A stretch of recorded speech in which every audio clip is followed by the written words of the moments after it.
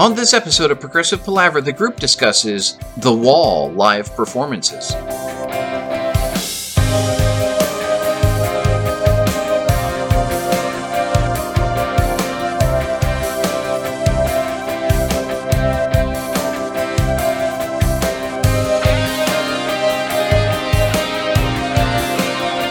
Hi and welcome to Progressive Palaver, a group of lifelong friends and appreciators of music discussing the greatest progressive rock bands album by album. I'm Joe Beauclair, and on this episode of Progressive Palaver, I'm joined by my very good friends Ken Gregory and Paul Zotter as we return to Pink Floyd's The Wall, covering the live performances.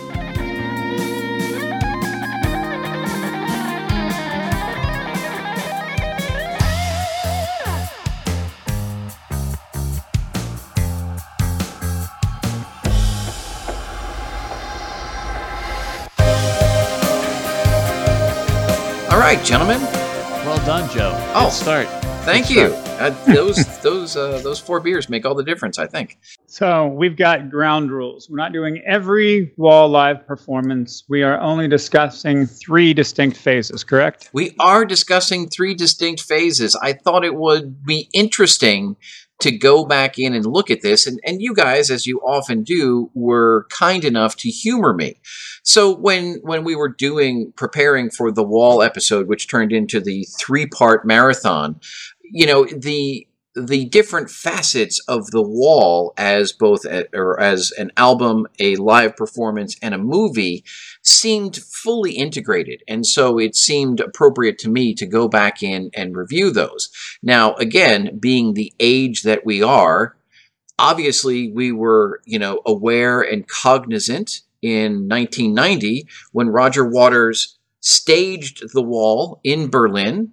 And we will certainly talk about that, and I thought that was interesting. And then most recently, as Roger has sort of seen this touring renaissance, if I'm able to say that, as recently as 2010, he performed The Wall in its entirety. And I thought that was sort of a nice bookend to, this 30 years of performance of The Wall, and it seems appropriate to then cover those 3 very distinct and very discrete performances of The Wall. So, yes, Ken, those are the ground rules for this evening. Are prepared for battle. If we want to maintain sort of regular format, I can go through maybe some parts of the wiki for these 3 particular tours or albums, as the case may be, and sort of lend us, some of the quote-unquote official context, if you will. So the Wall, the Wall tour was a concert tour by the English progressive rock band Pink Floyd throughout 1980-1981 in support of their concept album, The Wall. The tour was relatively small compared to previous tours for a major release, with only 31 shows in total. The tour was notable for its extensive use of stage theatrics, most notably a giant wall constructed across the stage to convey the sense of alienation present in both the album and Roger Waters' personal feelings at the time.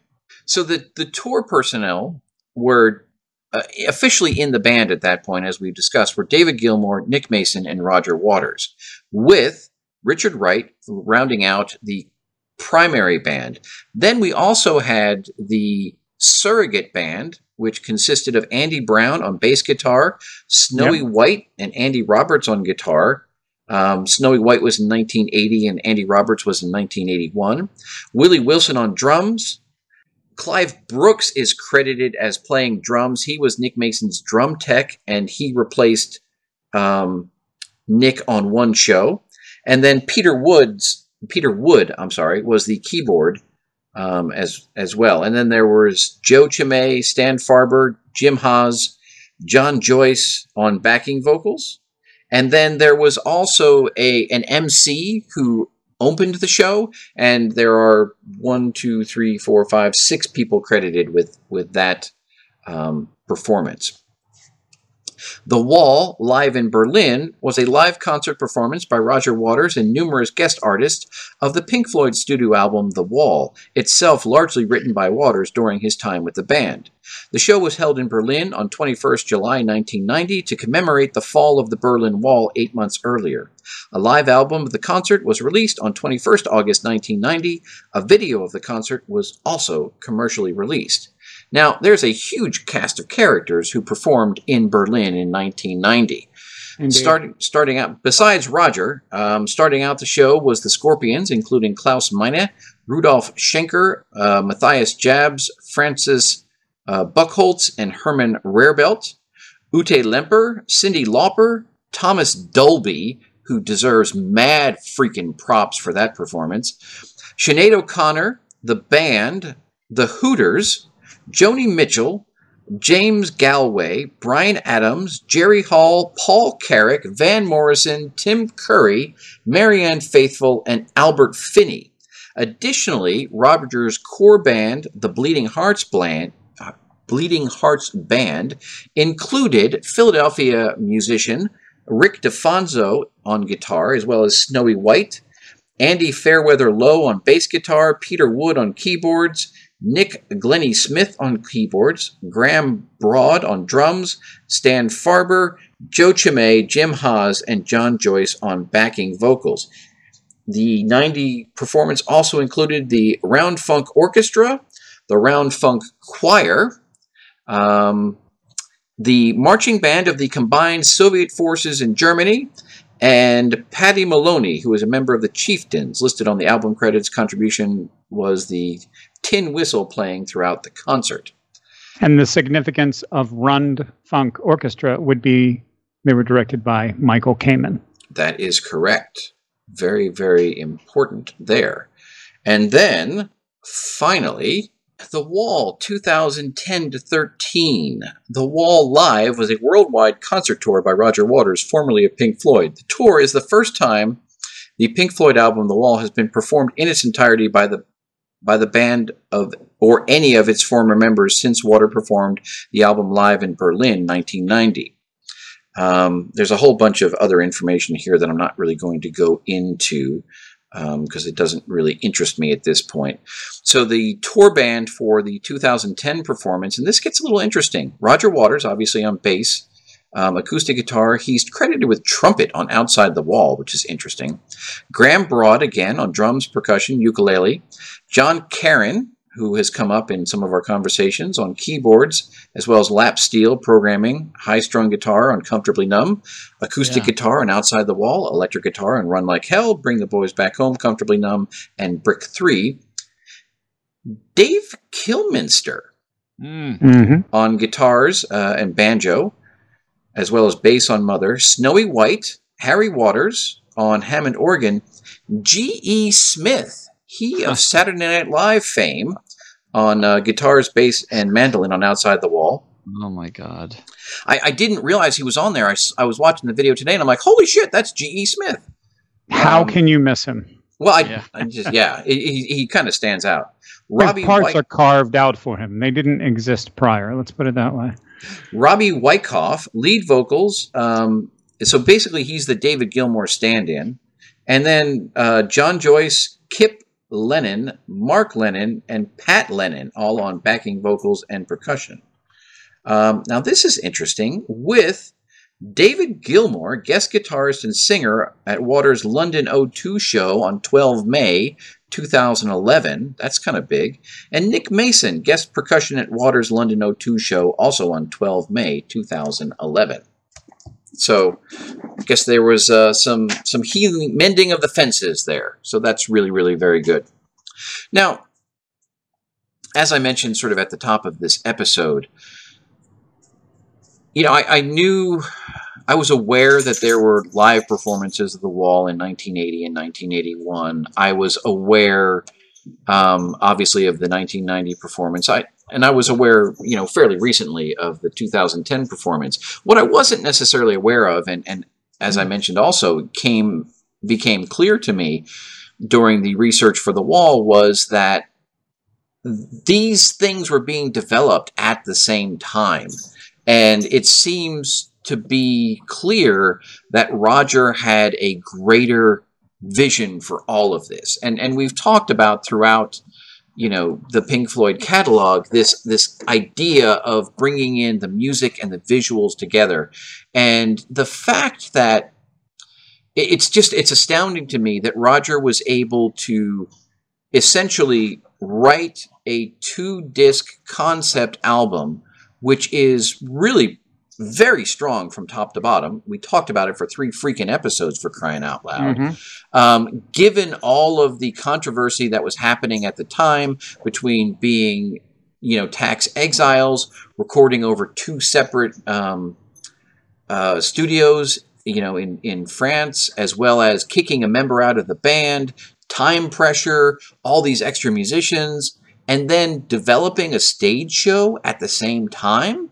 It's mind-boggling to me that they were able to pull this off. And if you go into the lore about this stage show, they pulled in a new light designer 2 days before the start of this tour.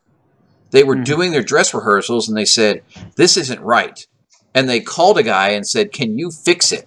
So, that's... And we'll talk about the lighting and the how it was captured on film, at least film I was able to view. But, I mean, that's amazing that they would do that. And what's also interesting to me, and we'll get into this, especially when you talk about these 3 separate performances. So if you think about it, the album came out, then they did the stage show, then the movie came out. Now, obviously, a big part of the movie is the Jerry Scarf animations. And there are some aspects of that are in the wall performance, namely in the form of the inflatables and some projected portions behind the screen. But those are somewhat limited, I think, when you look, at least in terms of the visuals that I was able to see on the 1980 tour, and no one had seen the movie yet, so maybe the impact of some of those visuals could have potentially been lost on them. Obviously, after 1981 or 2 or 3, whenever it was that the movie came out, and we'll figure that out next episode, when you see the performances in 1990 and 2010, the Jerry Scarf images now become a little bit more integrated. And certainly from 2010, I think they were fully integrated. And it was quite stunning in that regard.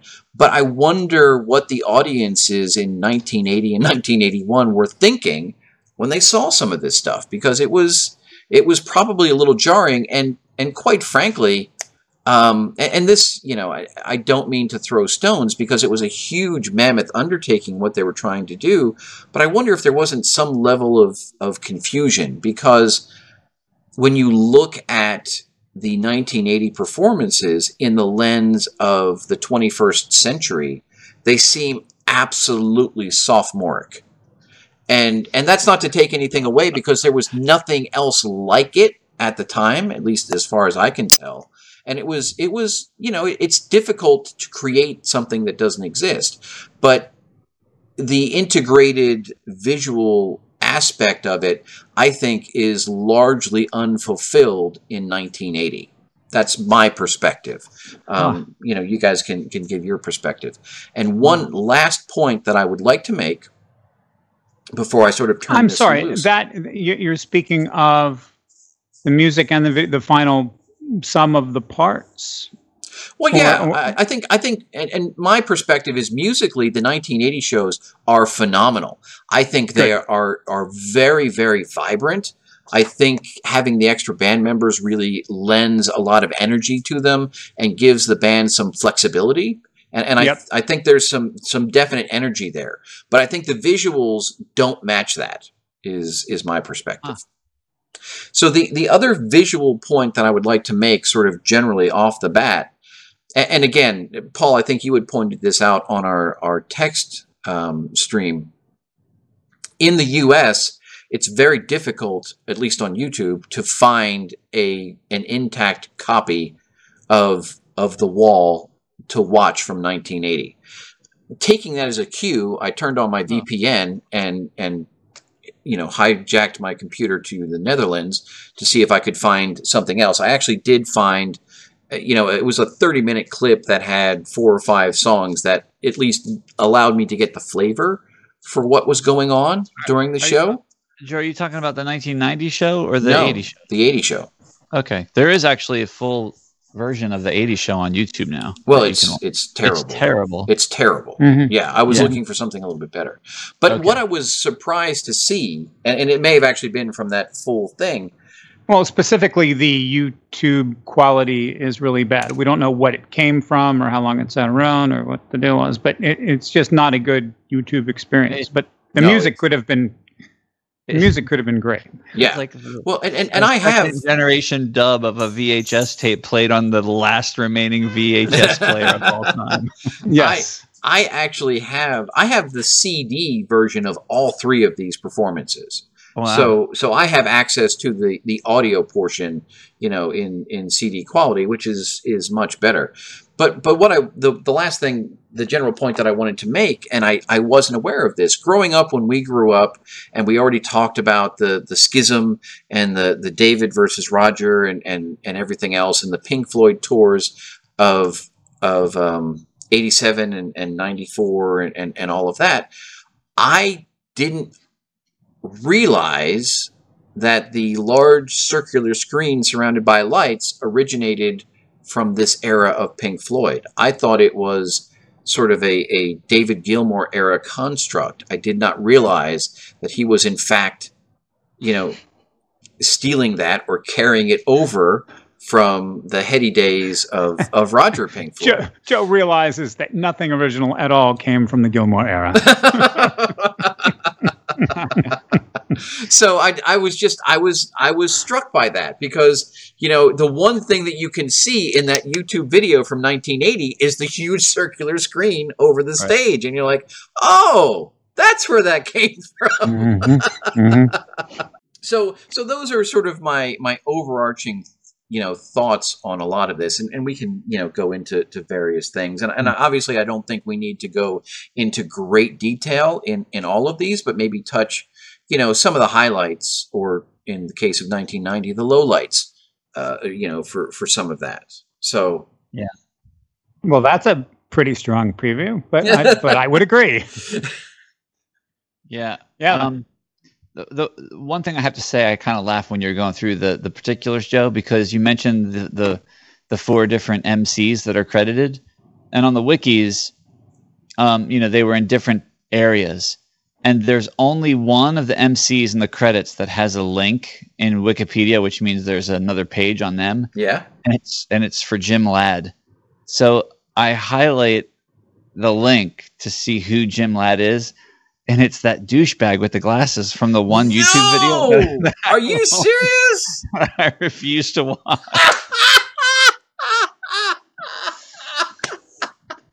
Oh, that is hilarious.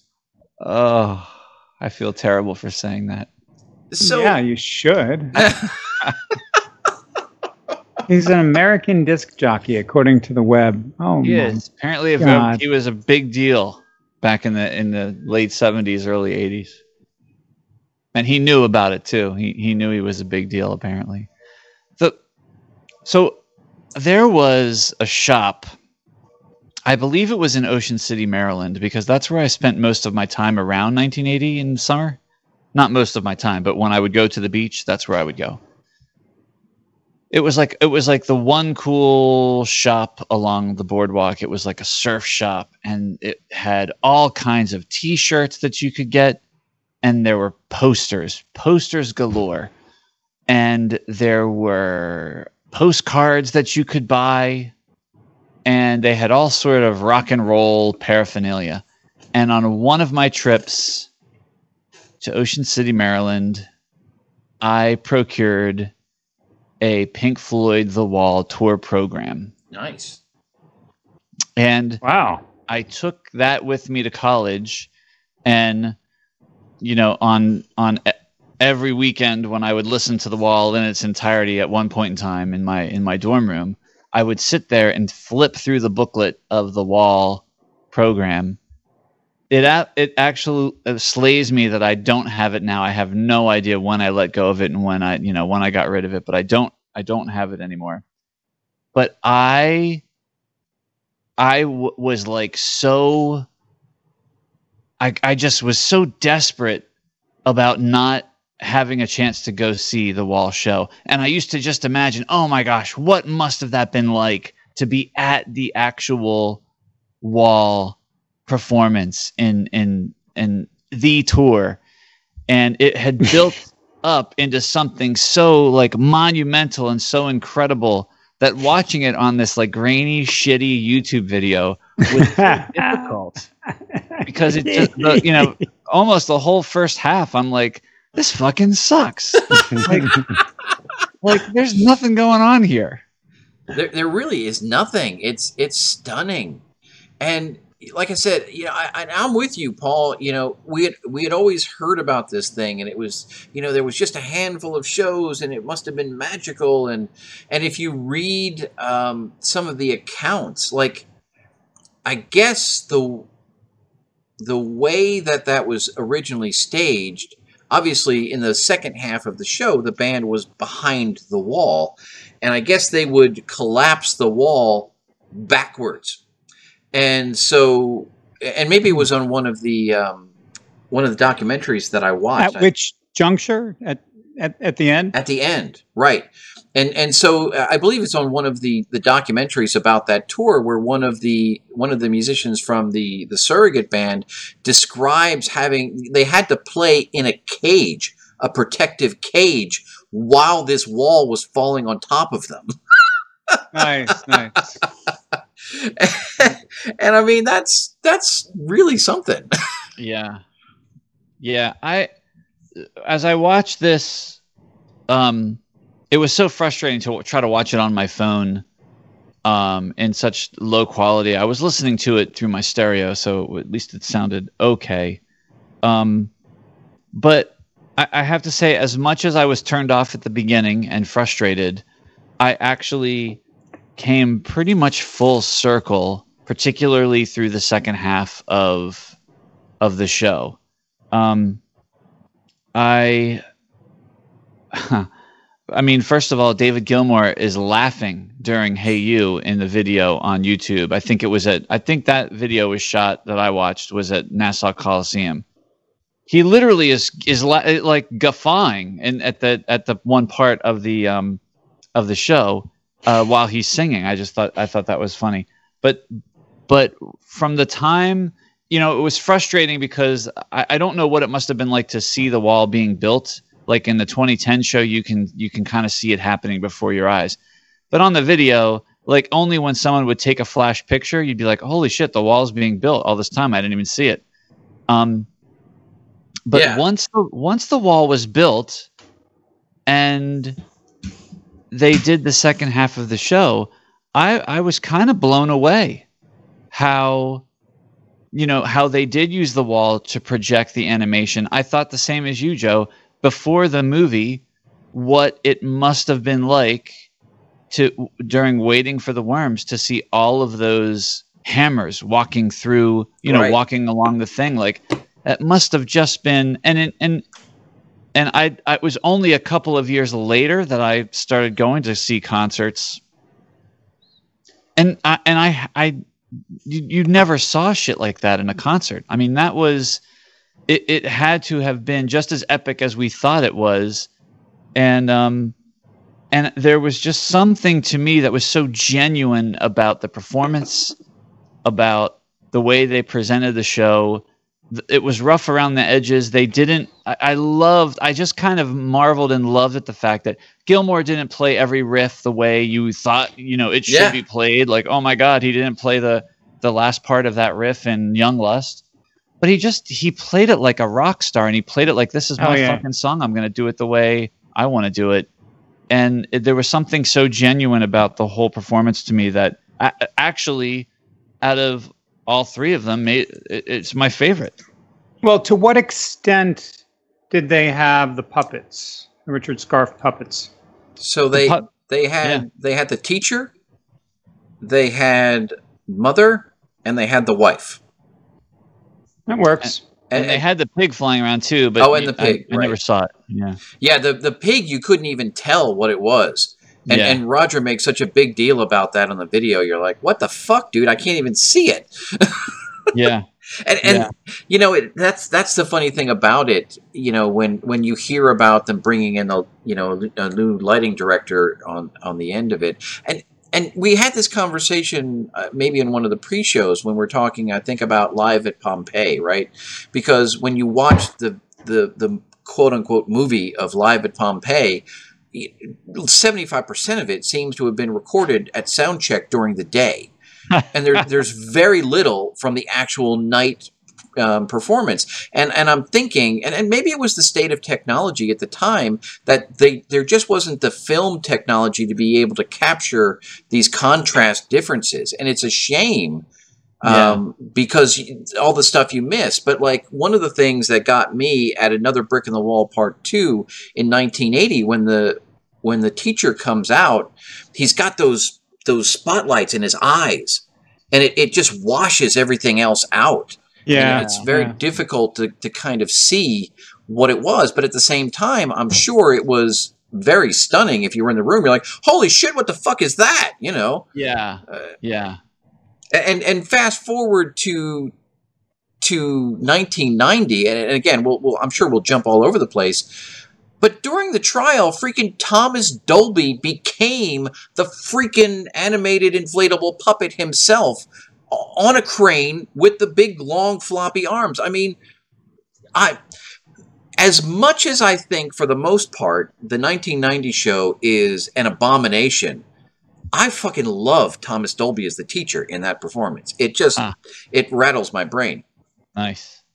But you know, back to 1980, you know, I had never seen this, obviously, and I was on one of my trips to Nashville at that secondhand, you know, store where I buy all these great CDs, and I picked up, I believe it's called "Is Anybody Out There," which is the official recording of the 1980-81 tour. Yes. There it is. And I put it in, and at the time, I didn't even know there was the surrogate band. The first thing that tipped me off, I was listening to it, and I'm like, wait a second, there are two guitars. How the fuck is that happening? And so I pulled out the booklet, and I'm like, oh, they've got two full bands. This is awesome.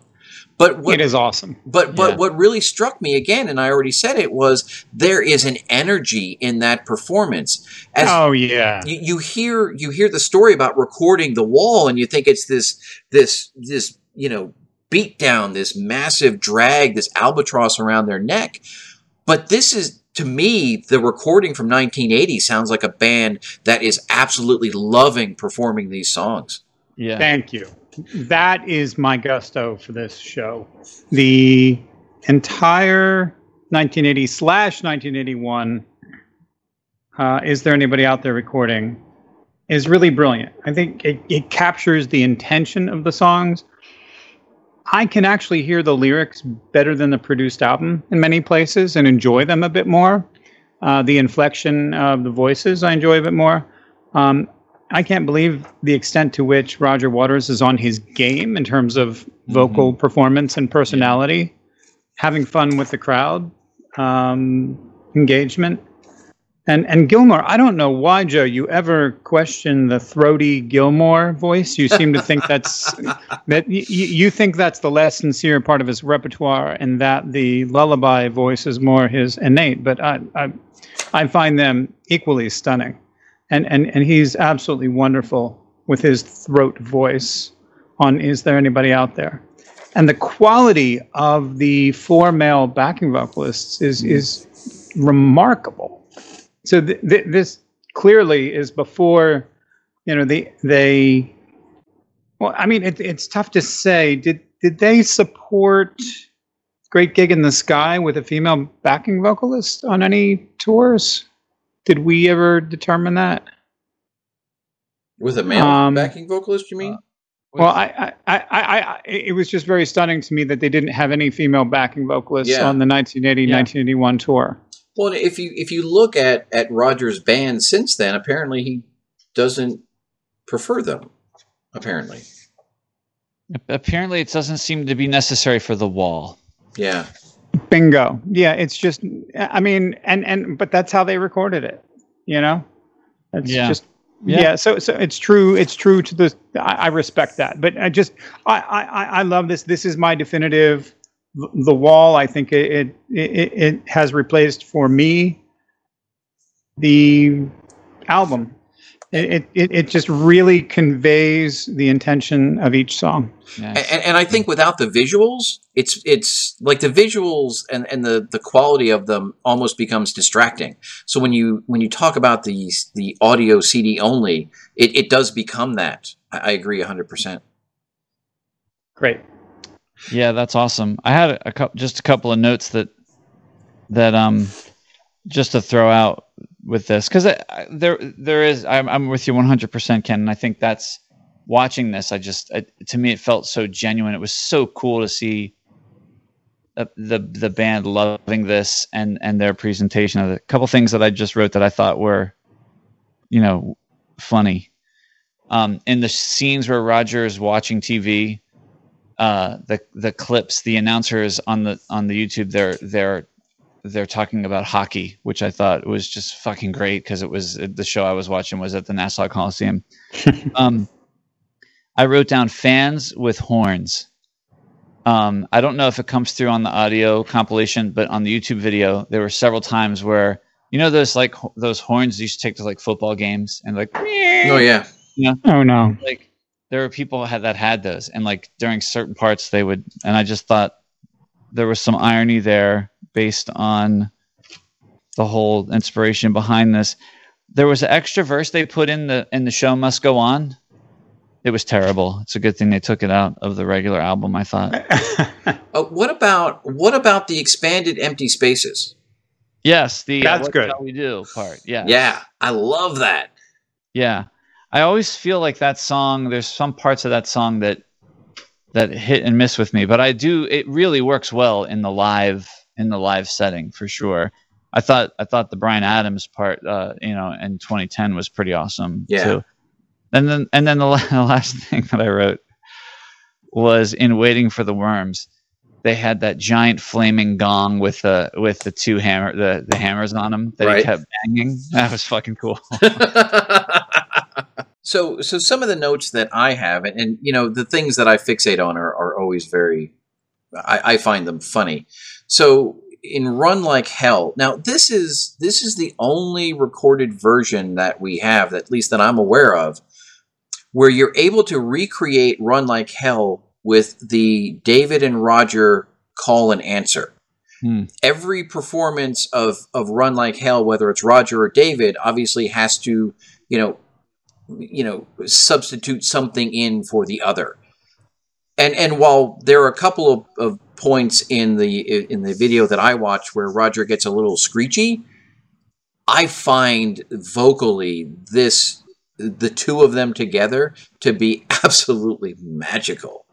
I loved it 100%. I also love the video that I watched has David playing this on his old tattered telly, which just gives me the warm fuzzies. Yeah. That's cool. I absolutely loved it. And Run Like Hell definitely benefits here from having the second guitar, because it allows David to, focus on some things while Snowy's doing some other stuff. Another brick in the wall. The teacher puppet comes out again, very, very striking. But here again, David Gilmour's playing a fucking Gibson. What? Yes. You never ever see that. It looks honestly weird to me. I'm just like, wait, that's not the way life's supposed to be at all. And again, that's really funny. In Mother, when the inflatable mother comes out during the guitar solo, I personally found it to be very distracting for me. And again, I think I appreciate what they were trying to do with the inflatables in 1980. I don't know that it landed quite in the way that they wanted to, especially when you look at the later versions. Comfortably Numb. And it's funny because this repeats itself certainly in 2010. I don't remember if it does in 1990 or not. But Roger Waters in a lab coat singing to a wall it's just a little weird. There's no other way around that for me. Yeah, that you're so right about that, because it's very it's very congruent with the storyline, and he always said that's what that song is about. It's about the conversation between the Doctor and and I get it. Right. It's goofy. It's just, and he's got a little notepad. Yeah. So in the context of the story, right? Pink has now sequestered himself behind the wall, and so the Doctor obviously has to be outside the wall speaking to Pink beyond the wall. I get it.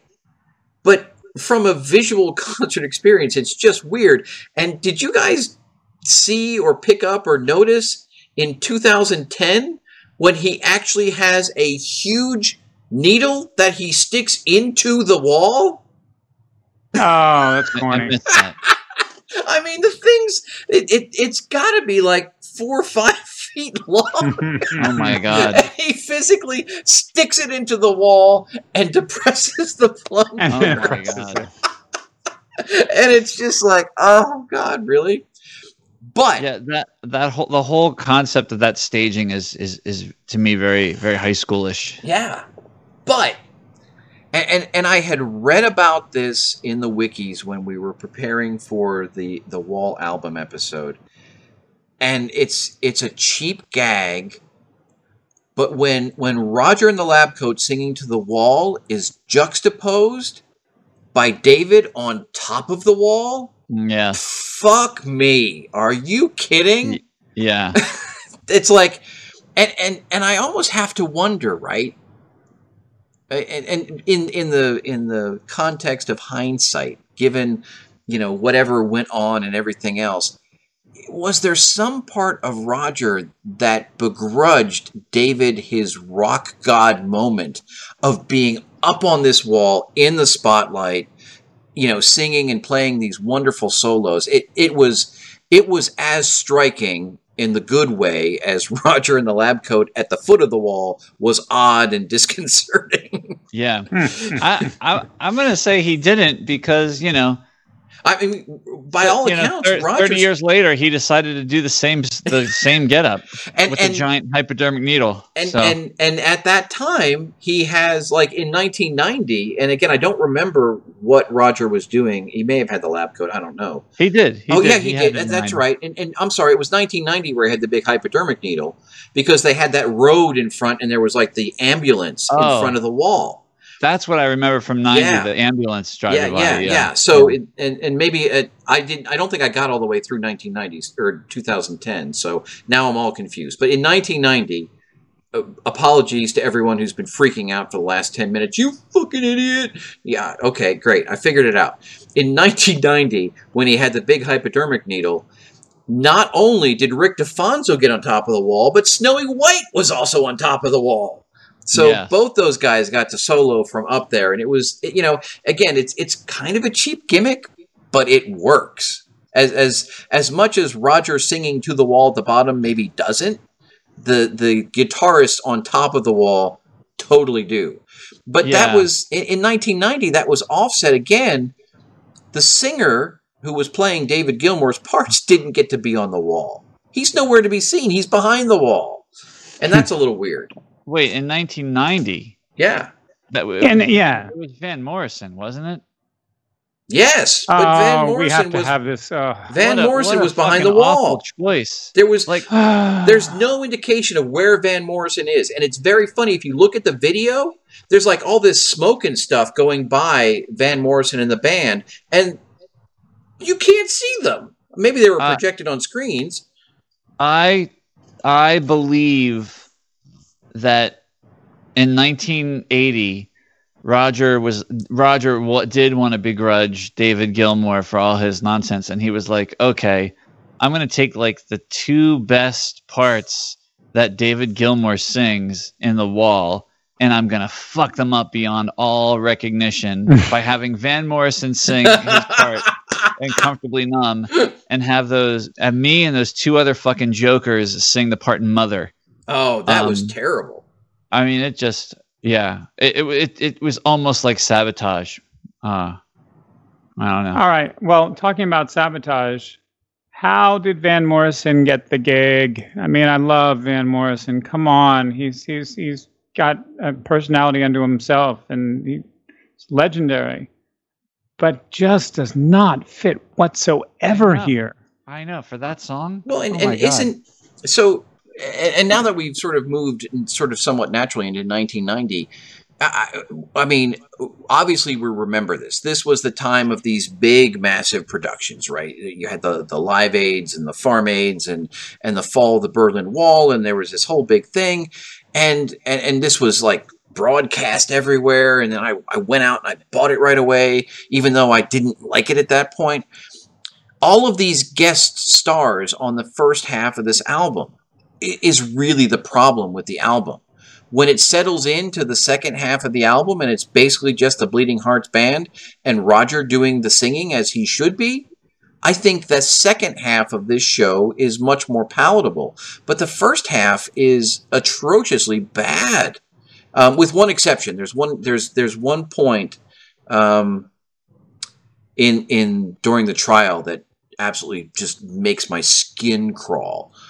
But other than that, I think the second half is pretty good. But when you talk about Sinead O'Connor and the band on Mother, why?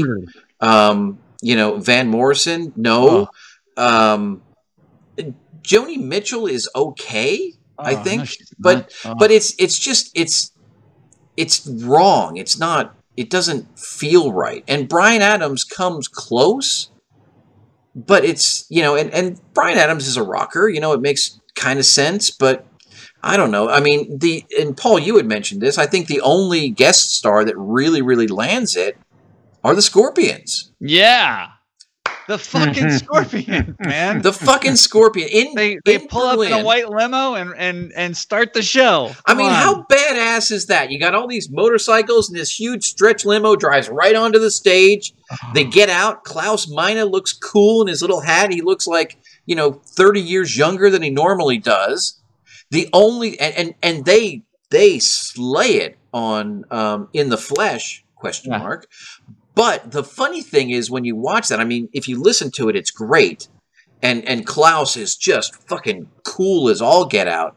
But if you look at the band, they're all amped up and they don't know what to do playing this kind of slow, dirgy song. It's really kind of funny, but they do it great. It's true. I think that I really enjoyed this go around Bryan Adams' performance of the two songs that he did, but I think his performance may be somewhat elevated by all the other stuff that's going around here that's not really that great. Oh, and I forgot Cyndi Lauper on Another Brick in the Wall Part 2. Oh my God, it's just like, why? And then as if it's not bad enough, say what you want to about Cyndi Lauper, and I wonder if Cyndi Lauper doesn't explain the Hooters being there, because they were very tight at that point, right? But say what you want to about Cyndi Lauper, and she has certainly a place in pop music and everything else. I never was one to see Cyndi Lauper as some sort of a sex symbol. So to see her strutting around and trying to sex it up, it was just uncomfortable for me. And the only thing that really saved that whole performance was Thomas Dolby and his freaking guitar. Yeah. Now, what he played was kind of stupid and pointless, but I just seeing him come out in the getup of the teacher, and who doesn't love a good guitar solo? I mean, it's a gimmick, but it's one of the gimmicks that kind of worked for me. Now, when you talk about Bryan Adams and playing Young Lust, I thought it was really, really interesting, because at that point, most of the wall is closed, right? And there's like this little gateway that Bryan comes out, and Bryan spends most of Young Lust in front of the wall by himself, which is a little, it seems very disconnected. But by the end of that, Rick and Snowy are in this portal. So you get all three of the guitar guys kind of playing around there, and it struck me as odd. Like, you've got this this wall that's built, and you've got this little open hole that Brian has walked out of, and now you got the other two guitarists just sitting there, and then Brian goes back and mixes with them. It's the staging again was a little odd. The Berlin show is like a caricature of the Wall. It is what it is. The whole thing was a freaking gimmick. And really, I dare I say, and there's probably a lot of people who would disagree, it was a stunt by Roger Waters to help a solo career that was going nowhere, basically. But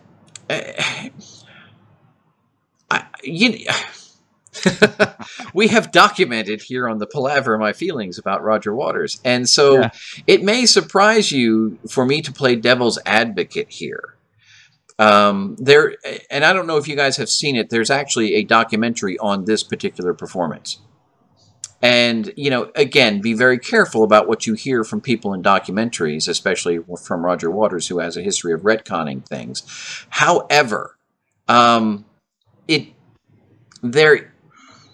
there does seem to be an obvious sort of part of this that when you have Roger obviously is concerned with certain social issues.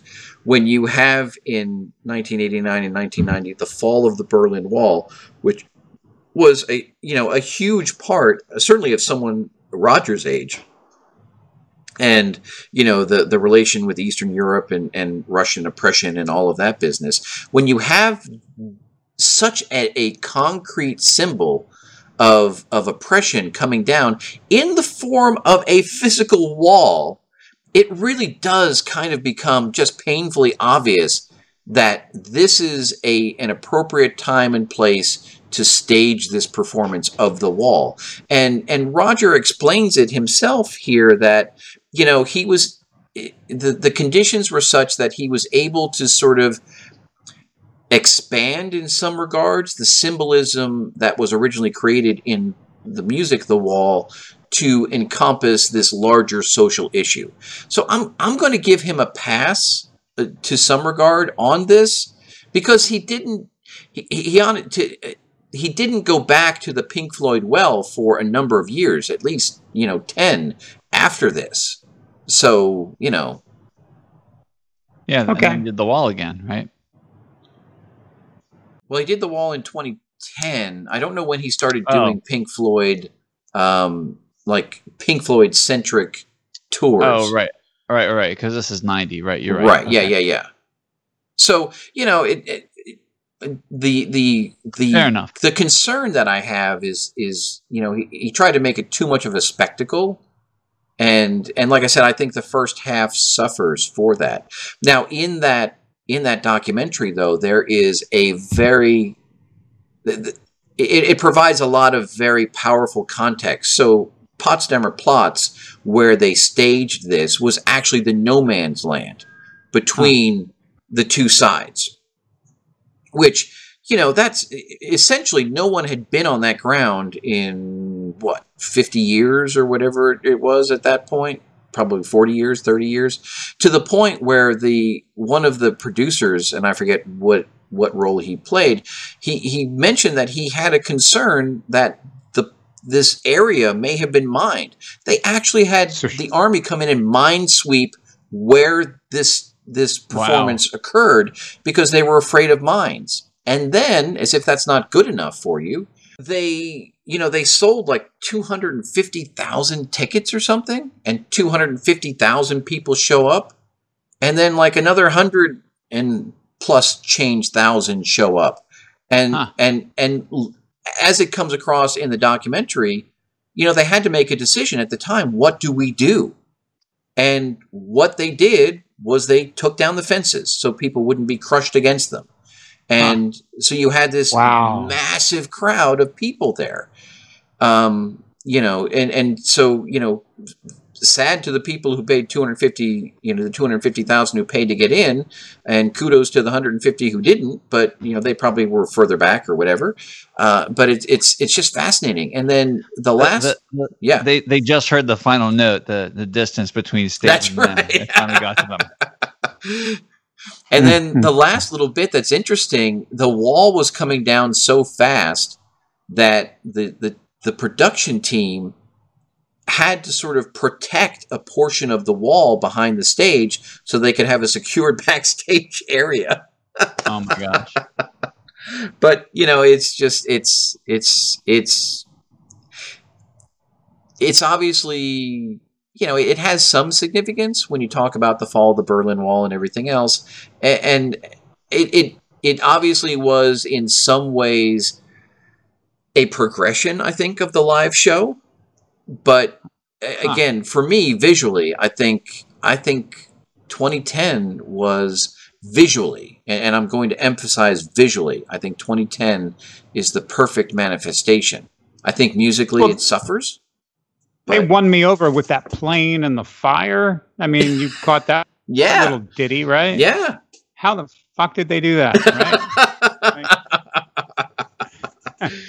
And that's out of the gate, right? Are you joking about that, or are you serious? Because no, I liked it. You thought it was cheesy? I thought it was overdubbed. I thought it was old footage from something else that happened. No, you could tell it was the arena. They just didn't sell seats. Yeah. Within 20 yards of the fire. Okay. Yeah, that was quite a pyrotechnic feat. I was amazed by watching that show the whole time. I thought it was outdoors until the end when it showed the credits where it was. Real quick. Well, okay, that's debatable because they did 3 or 4 shows to put that together. So there could have been one outdoor show amongst the group. Maybe that's what it was. Before we leave 1990, I can't go without talking about Sinead O'Connor. That performance of Mother was just among the worst I've ever heard. She was fine. She's a fine singer. She was so uncomfortable. When I watched it, it was the whole thing. It was almost like she didn't know what she was doing. Did you read the wiki? There's some kind of power failure going on there. Yeah. So then in the middle of the song, everything turns off. Roger Waters' guitar stops playing. She's looking around. Nobody knows what's going on. It's very bizarre. Very, very bizarre moment. And apparently he encouraged her to mime the words, and she left because she was so frustrated with him. Apparently, that was very weird. Yeah, and Sinead O'Connor, I don't remember what exactly the timeline was. I want to say this was probably after Nothing Compares to You, which was on her second album, I think. So she was well known, and again, when you talk about the context here, Sinead O'Connor showing up on this, Bryan Adams, showing up on this, that provides some context. The Joni Mitchells and the Van Morrisons and the bands, those were sort of holdovers, I think, from more from the older days, but and Cyndi Lauper, right? And Thomas Dolby, all of these people were sort of relevant at the time. But Sinead O'Connor, I guess, was, relatively young in terms of her career. And even Roger said she was really, really uncomfortable and didn't know what to do. So, yeah. But it's a shame because everything about, and I think that performance of Mother, both from the guys singing the Gilmore parts and Sinead herself, and I feel bad saying this, but it's catastrophically bad. Yeah.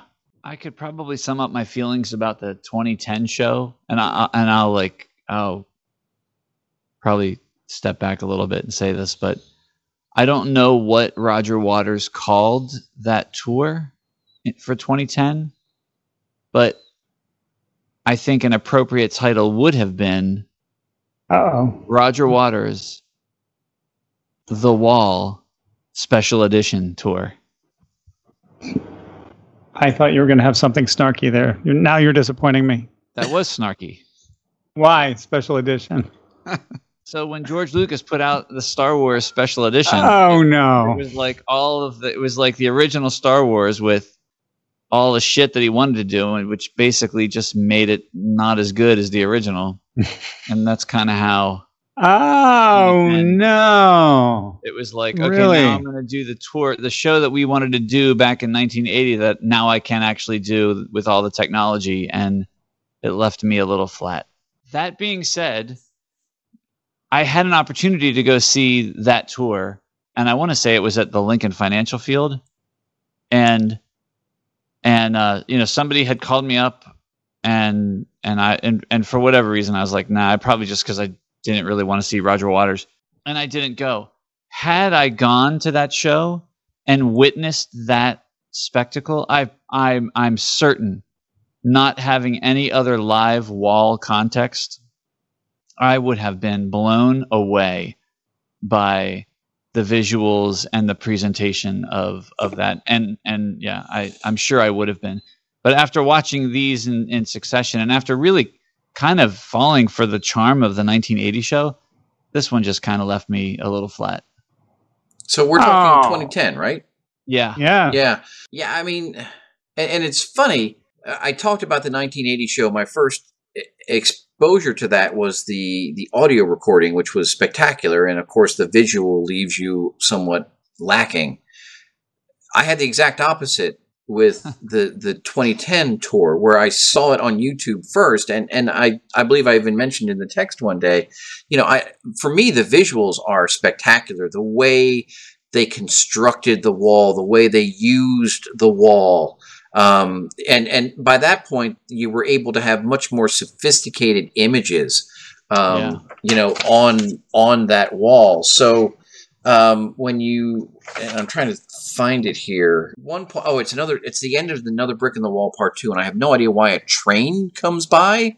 Right. Yeah. But there's that train that projects onto the front of the wall, and it's mind-boggling. And Goodbye Blue Sky, when you get the visuals, the scarf animations with the planes, and they're seamlessly integrated across the sides of the wall into that central circle. It's absolutely stunning. I think the inflatable puppets are, much more advanced at this point, and everything is sort of balanced out in terms of that. And the other thing that really gets me is near the end of Act 1, as the wall is closing in, and they end up projecting the wall onto the wall. Yeah. And so you start having the bricks that are already there and have been there the whole time, through visual manipulation, start to come away and move and stuff. And it's just mind-blowing. And when you talk about staging, the Goodbye Cruel World in 2010, nothing beats it. Nothing beats it. But, so that's the visual part. When I got the CD, and I'm like, oh great, now I can listen to this. And I put the CD in, and I'm just listening to the music without any of the visuals, and it was boring me to tears. Really? It's like Mother. Oh, I wanted to punch myself in the head. It's just not very good. With regards to the, because I watched the video again today, at least most of it, and Mother I can kind of get into when I'm watching it, but just listening to it, and there were some other parts of that. It's just and I've said this before, Roger Waters as a music director is not my favorite. Yeah, there are parts. I remember this with Genesis too. I remember going to the We Can't Dance tour and just being blown away by it, and then getting the live CDs and just kind of being like, meh. And, I think that there's a lot of songs that are transposed significantly lower for Roger in 2010. And when it's in the heat of the moment, when you have all the visuals going with it, it's not as noticeable, it's not as impactful. But I think that when you just listen to that, it's not as impactful, it's not as moving musically, because everything's been lowered to a key that is easy.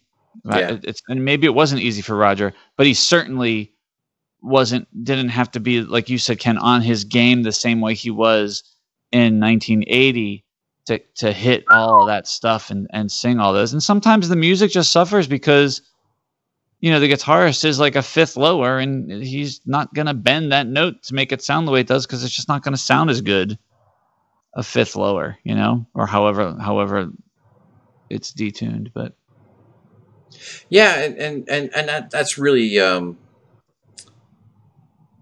that's probably exactly what we're dealing with there, and there's a lot of, you know, Roger's performance in 2010 that isn't quite like, you know, when we go back to 1980, and this was something that I had meant to say, and I don't think I did. You know, Roger is absolutely goosed. Like when the teacher puppet comes out, he's just, you can see him looking at it and just smiling like, that's badass. You know, and he really is into it. In 2010, you know, obviously he's an older Roger and he doesn't quite necessarily have that energy. I do think it's interesting how he decides to open the show with the fascist imagery right off the bat. He really does seem to like the long trench coat and the sunglasses. And the other thing that sort of struck me visually about Roger's performance was when he's in the scene when he's in the apartment. I thought that was pretty moving, actually, in 2010 as well. Yeah. Joe, while you're attacking the music director that is Roger Waters, I'm tempted to quote John Caron from his 2007 interview on the Brain Damage website. And he is asked the question while performing with Roger and David, what are the differences you see in how they both approach playing the Floyd classics? What are the differences in performing with each one of them? So John Caron is the stud who manages to act as the glue in both the Gilmour and Waters separate camps. He somehow manages to work both gigs. And he says, if I were to generalize, because all that I can do is generalize, I would say with Roger, the emphasis is on the actual song, the nuts and bolts of the message of the song, and the mechanisms of relaying the message to the audience. He tends to break the song down to its molecular level and make sure he's getting the most of it he can, and how it relates to the theater of the show as a whole. He wants to know actively what everyone is playing and rely on that exact performance night to night without any alteration. We are treating the Floyd material reverently, almost as one would treat a classical piece, and close to the original as possible, which is very flattering to how perfectly the original records were produced by the band. Now, we're not discussing Gilmour tonight, but I'll just give a one-liner. With David, the emphasis is entirely based on the vibe or feeling. And that makes sense. Yeah. So given what you know about the way John Caron experiences this, how can you come back and say that as a music director, Roger is somehow failing in his duties? Because I don't like it.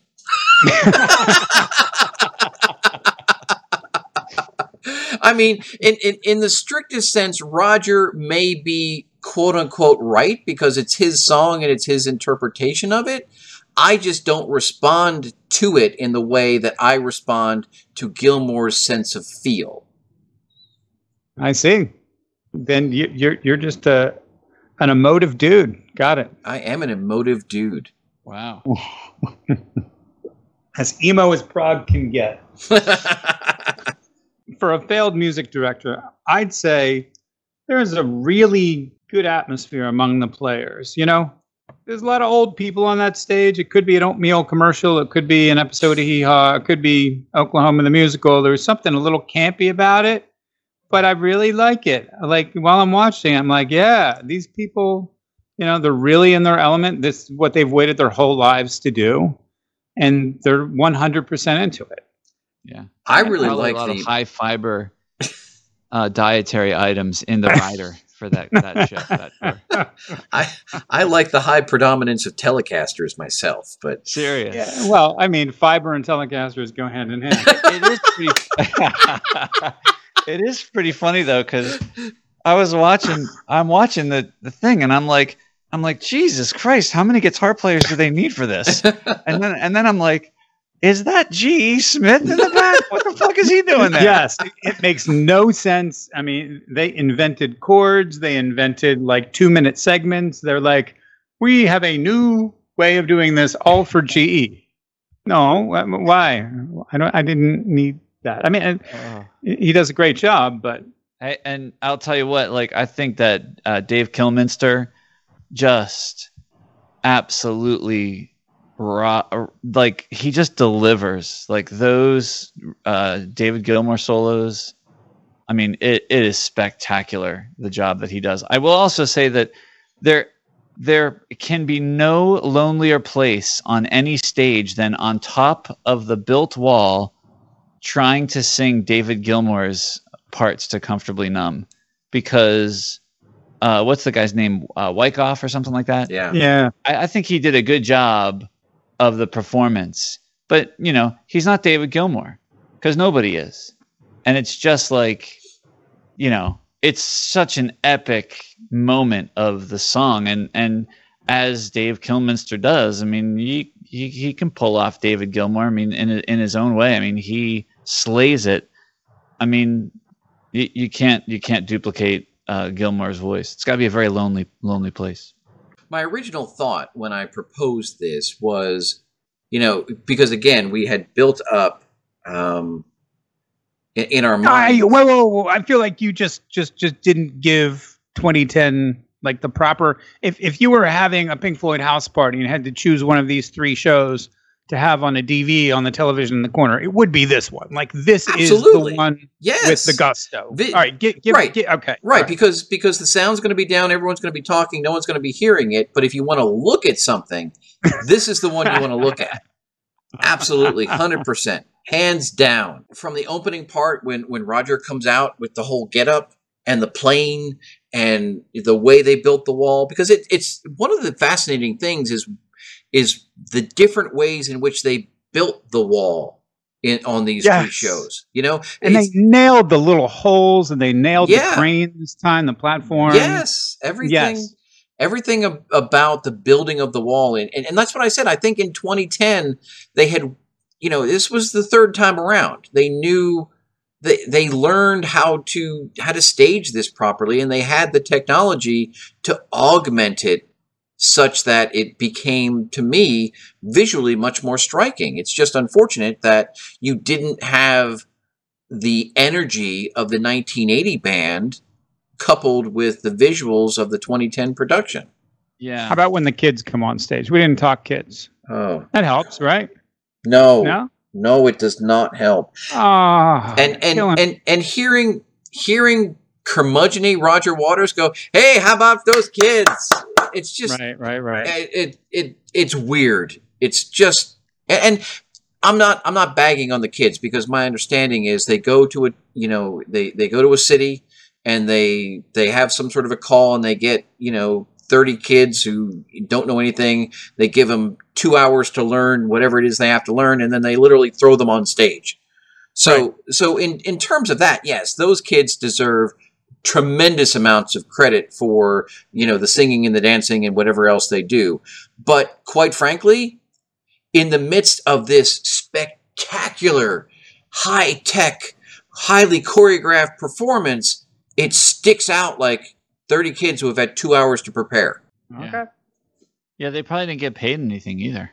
They probably got some food backstage or something. Yeah, that doesn't seem right to me. I agree. The choreography was kind of cheesy. Again, the slight bit of high schoolish. I dug it. Did you? Well, it's funny because I saw that live on the Us and Them tour. Huh. When he performs Another Brick in the Wall Part 2, he still brings out the group of local kids to do that little shtick. Huh. That works. I think I would have liked it better if he didn't feel the need to like walk down on the stage and like walk behind them playing his bass, pretending Agreed. to sing. Yeah. I mean, it's like, dude, just let the kids do their thing. You just stay where you are. It's not always about you. Yeah. Oh, but it is. No, but it is. It is. Would you say this band is austere or a bit unfeeling or stony or maybe frigid in their delivery of the music? I think staid is the word I would use. It's a little. Oh, you always get me on these word things. It's a little stiff, right? And I don't know if it's tied to what Paul was talking about with the transposition or anything like that, but it just it doesn't have if we didn't have the 1980 recording and the vibrancy that has, and all we had to compare was 1990 and 2010 would probably win hands down without really questioning it. Yeah. But we know what can happen when you have the special sauce of Roger plus David and the young man energy and everything else. And quite frankly, this just doesn't have that. Fair enough. Yeah, I think to your point earlier, Ken, from John, is it John Caron that you were reading from?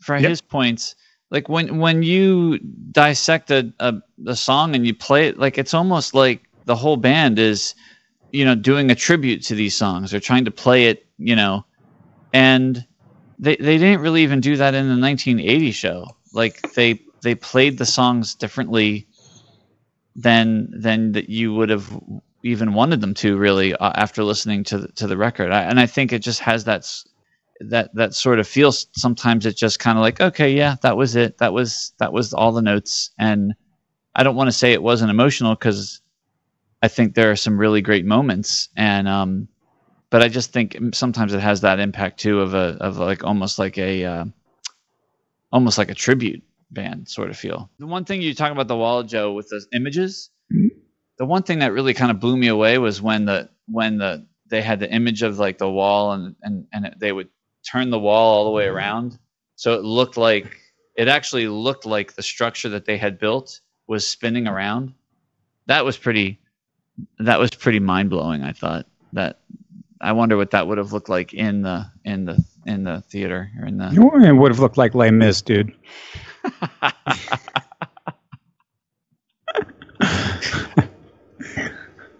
My God! Oh my God! The whole thing just flipped around.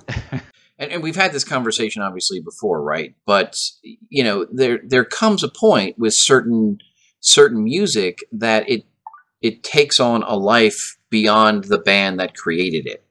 And there's, dare I say, there becomes a cultural component of the music itself. And so there then becomes some value in other performers performing that music in a way that's appropriate. So we have to always go back to Rick Wakeman called this out, much in the way that there will always be a London Symphonic Orchestra.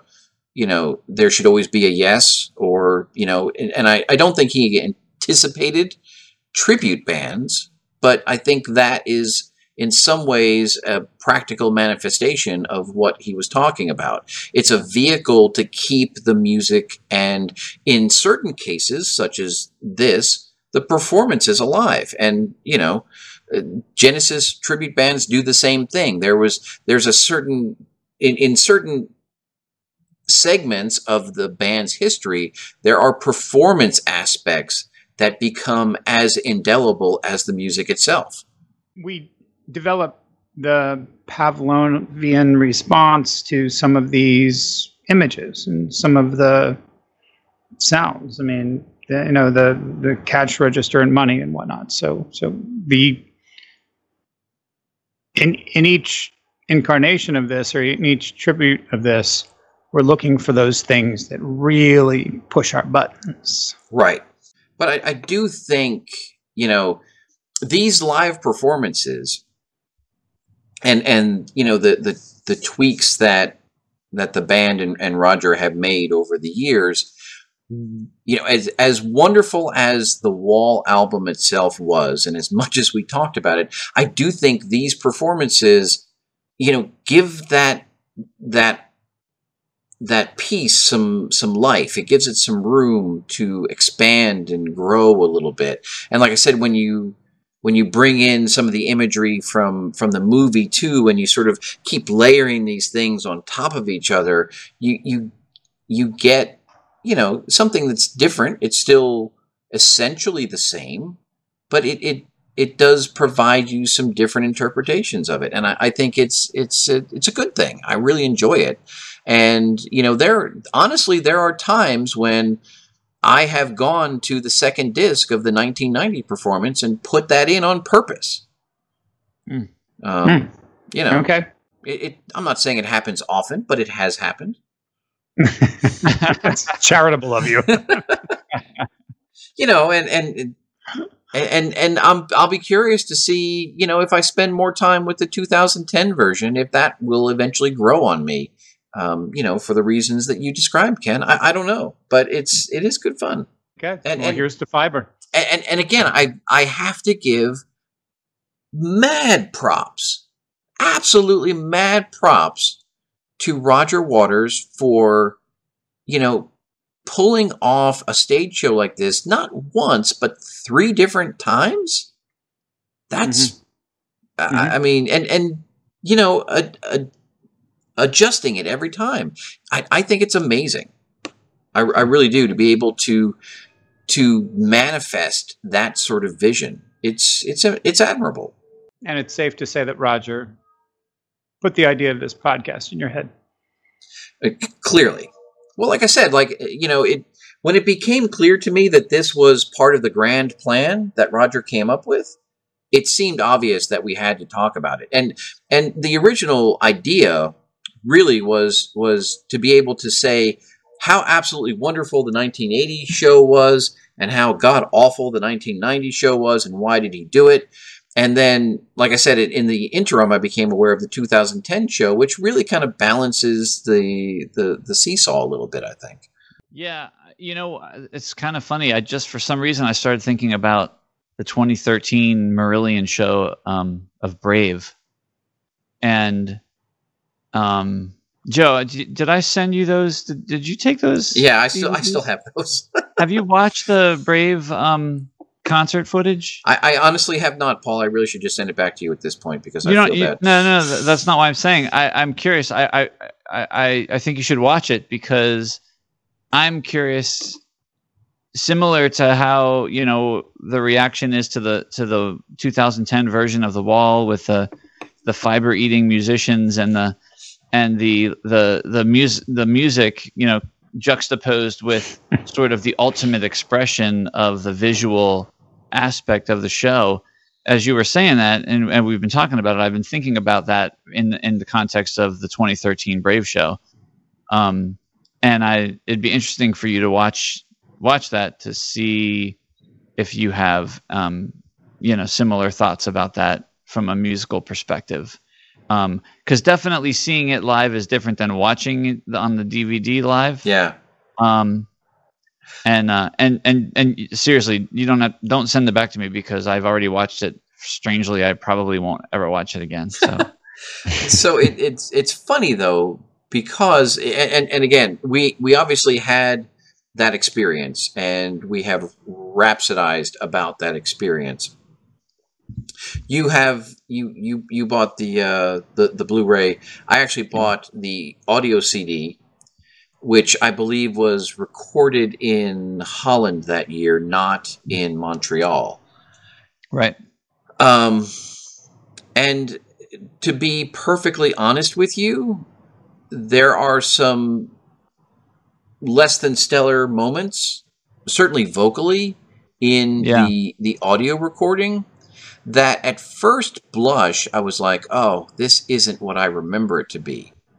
But at the same time, and I honestly don't know what drove it, but when I was listening to that, and there, literally near the end of that performance, even with some of these flaws that I had heard and everything else, I did eventually get caught up in the emotional impact of what we saw in Montreal. And I don't know if it was me remembering Montreal and my body reacting to it, or if in fact it was coming through in that way. So I don't know, what the relationship is between these sorts of things. But, I'm going to go out on a limb here. And I'm going to say that for those hundreds of thousands of, I'm going to assume mostly German citizens who were in Berlin in 1990 and having lived the way they had lived and having experienced, the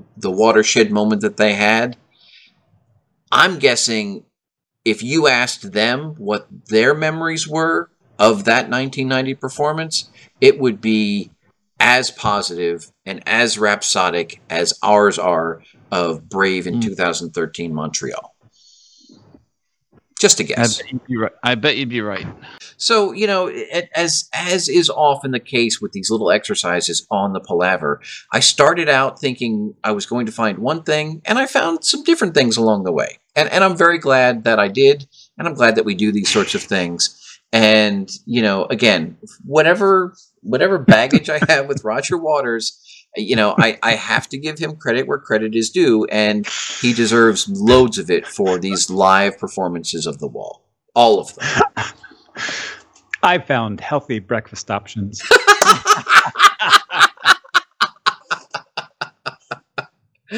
Oh, spectacular.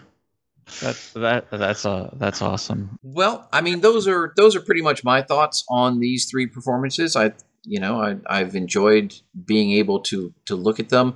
I'm curious. I honestly have purposefully gone out of my way to not watch The Wall yet, because I wanted to sort of get to it in the appropriate order. But it is interesting how the visuals from The Wall sort of bridge these three and become integrated into it. I know some of you have already watched The Wall. Some of you may not watch The Wall again before our next episode. having less than stellar experiences, but that's for next episode, so we'll check it out. So Joe, you mentioned sometimes you start going down the path thinking one thing and then you find something totally different. Let's document what you're thinking now prior to watching The Wall. What are you thinking? So, and I've said this before. I was a latecomer to The Wall. I saw The Wall much later, I think, than most people of our age. And quite frankly, the first time I saw it, I was like, what's all the fuss about? This is a little weird. I think some of Jerry Scarf's animation is striking in an uncomfortable way. And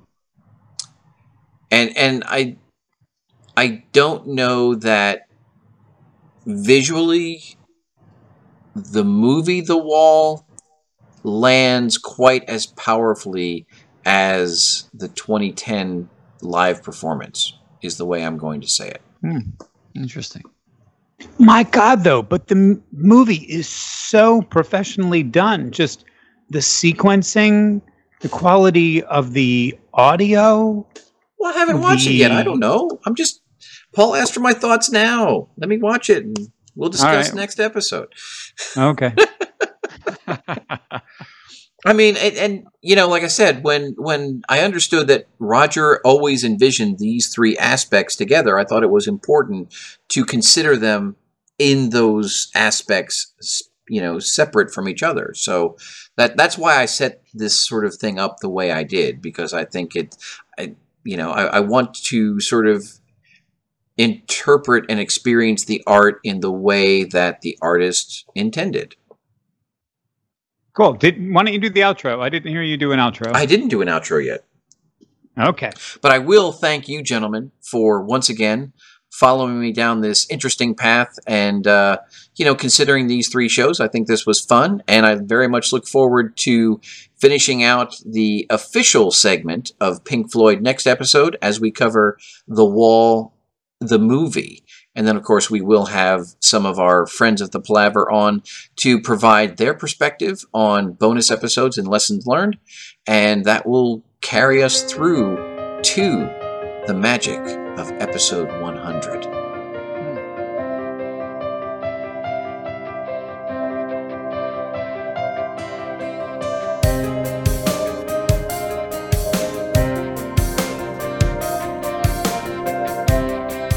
We hope you've enjoyed this episode of Progressive Palaver. As always, we've enjoyed sharing the conversation with you, and we look forward to your thoughts, comments, feedback, and questions. Which one of these performances do you prefer? What are your thoughts on the guest stars in 1990? We'd love to hear all of this. You can reach us on Instagram, Facebook, and Twitter at ProgPala, or search for Progressive Palaver. You can email us. Our email address is progpala, that's PROGPALA, @gmail.com. Progressive Palaver is available for subscription and download on Apple Podcasts, Google Podcasts, Spotify at some point, Pandora, we hope, or presumably wherever you find your podcasts. And we are, as always, hosted on SoundCloud. So until next time, thanks for listening.